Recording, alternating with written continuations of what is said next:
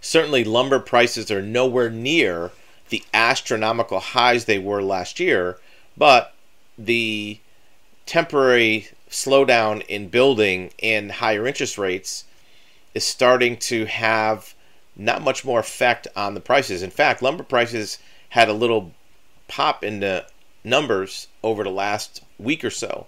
They went up about 10%.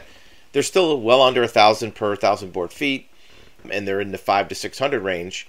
But this decrease in value may be short-lived, and you're not going to see them down in the $300 or $400 range as we did many years ago. 5 to 600 is probably going to be the norm. In fact, once the real estate market stabilizes in the next year or so, they may pop back up into the 600 or 700 range.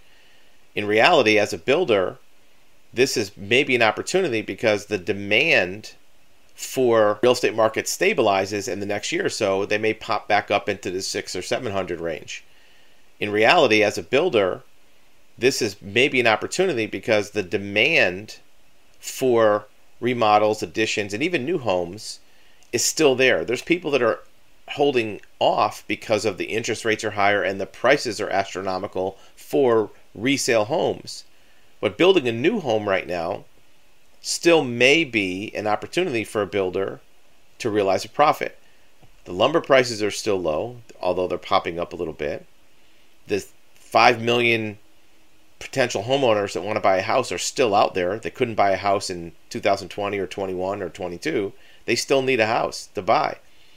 They're starting to get used to the rates, even at 5 or 6%.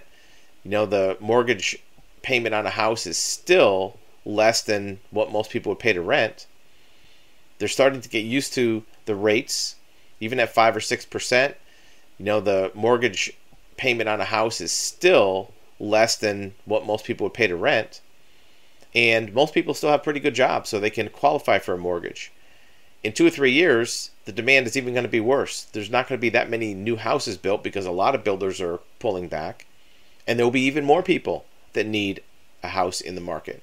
So lumber prices are just part of the equation.